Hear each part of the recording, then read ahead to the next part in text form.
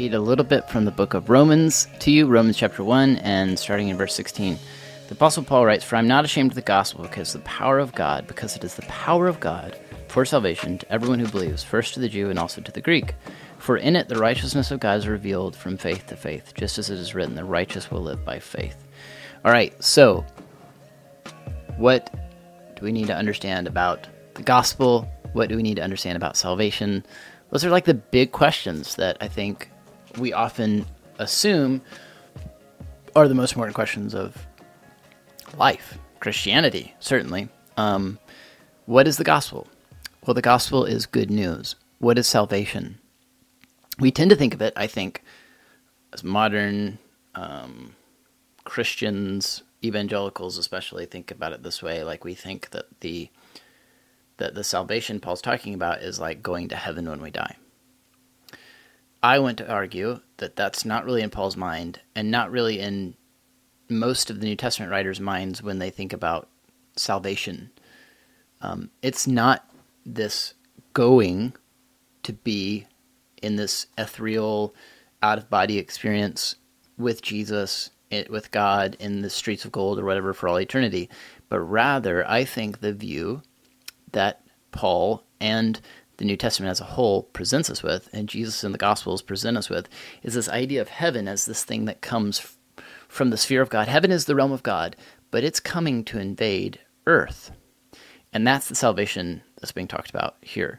It's this redemption, it's this renewal, it's this restoration of things, of the world, of this broken world, back to God.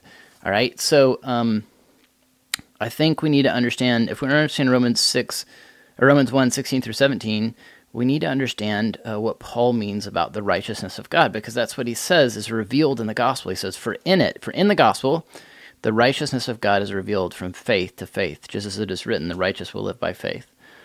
And I think that has, what Paul's saying there is not just that the gospel, that just the righteousness of God is clear, or that it's been made known, that we can now understand it and see it.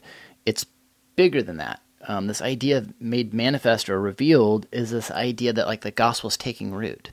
It's the righteousness of God has infiltrated our world.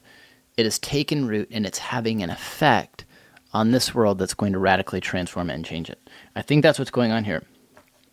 And so even though after this, Paul's going to give us a really bleak view of humanity, he's going to talk about how broken, how spiritually broken and sinful humanity is. Even though Paul seems in some way to have a bleak description of humanity, we're going to see, and God's posture towards them,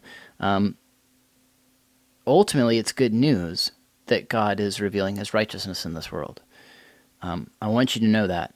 And how is this revelation, this taking root of righteousness, good news? How is it good news about God's power to save people and salvation? And how's it good news about salvation? Well, as I said, salvation in Paul's mind isn't about being rescued from this world so that you can go to heaven when you die. It's that God will rescue and redeem you in this world, and that's an important distinction.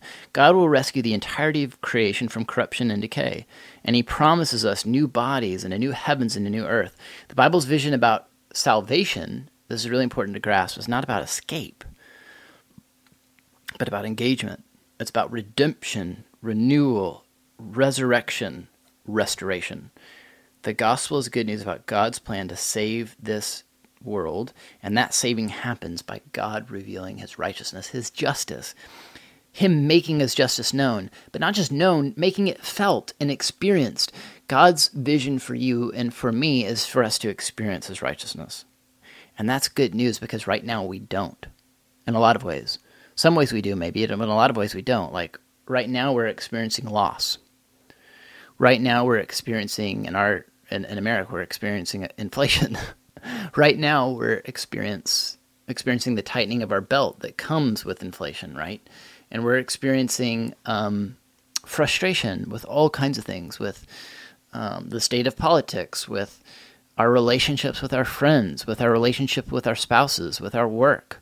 Our work isn't as fulfilling as we'd like it to be, and it's not giving us what we want it to give us. So here's what I want to say to you. The gospel is good news about God's plan to save And this saving happens by a revelation of justice, a feeling of justice, a sense of justice taking hold, taking root, and beginning to impact our world.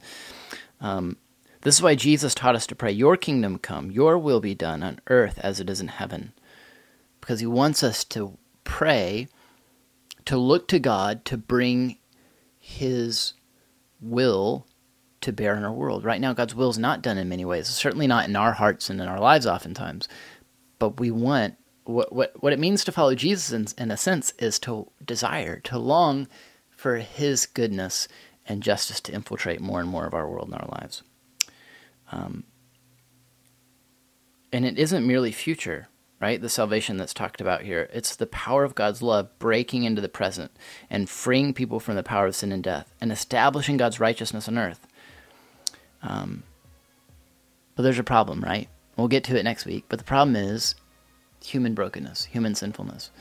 Our world doesn't always feel like a place where God's justice has been established, does it? And I don't want to be glib, but I think there's an answer to that question. Why do we not always feel God's justice? How do we know that God's just even though we don't always feel his justice? Well, I think the ultimate answer, and this is a real Sunday school answer, right? But the ultimate answer is Jesus. Jesus is how God's promise to Abraham to redeem the world is fulfilled. Jesus and all that he is and all that he embodies and all that he does is God's justice being revealed and established on earth. You ever have a feeling like God's not fair and just? Look to Jesus and how he embodies justice. That's a picture of our future to come. I think we have a future to come. A future to come as it follows Jesus. We have a future that's to come that where everyone is much more like Jesus. In other words, everyone's gentle, kind, loving, persevering, sincere, truthful. Can you imagine living in a world like that where people were more like Jesus? How beautiful of a world would that be? Jesus reminds us that that's our promised future, and that gives me hope. I hope it does for you too. We'll see you again next week.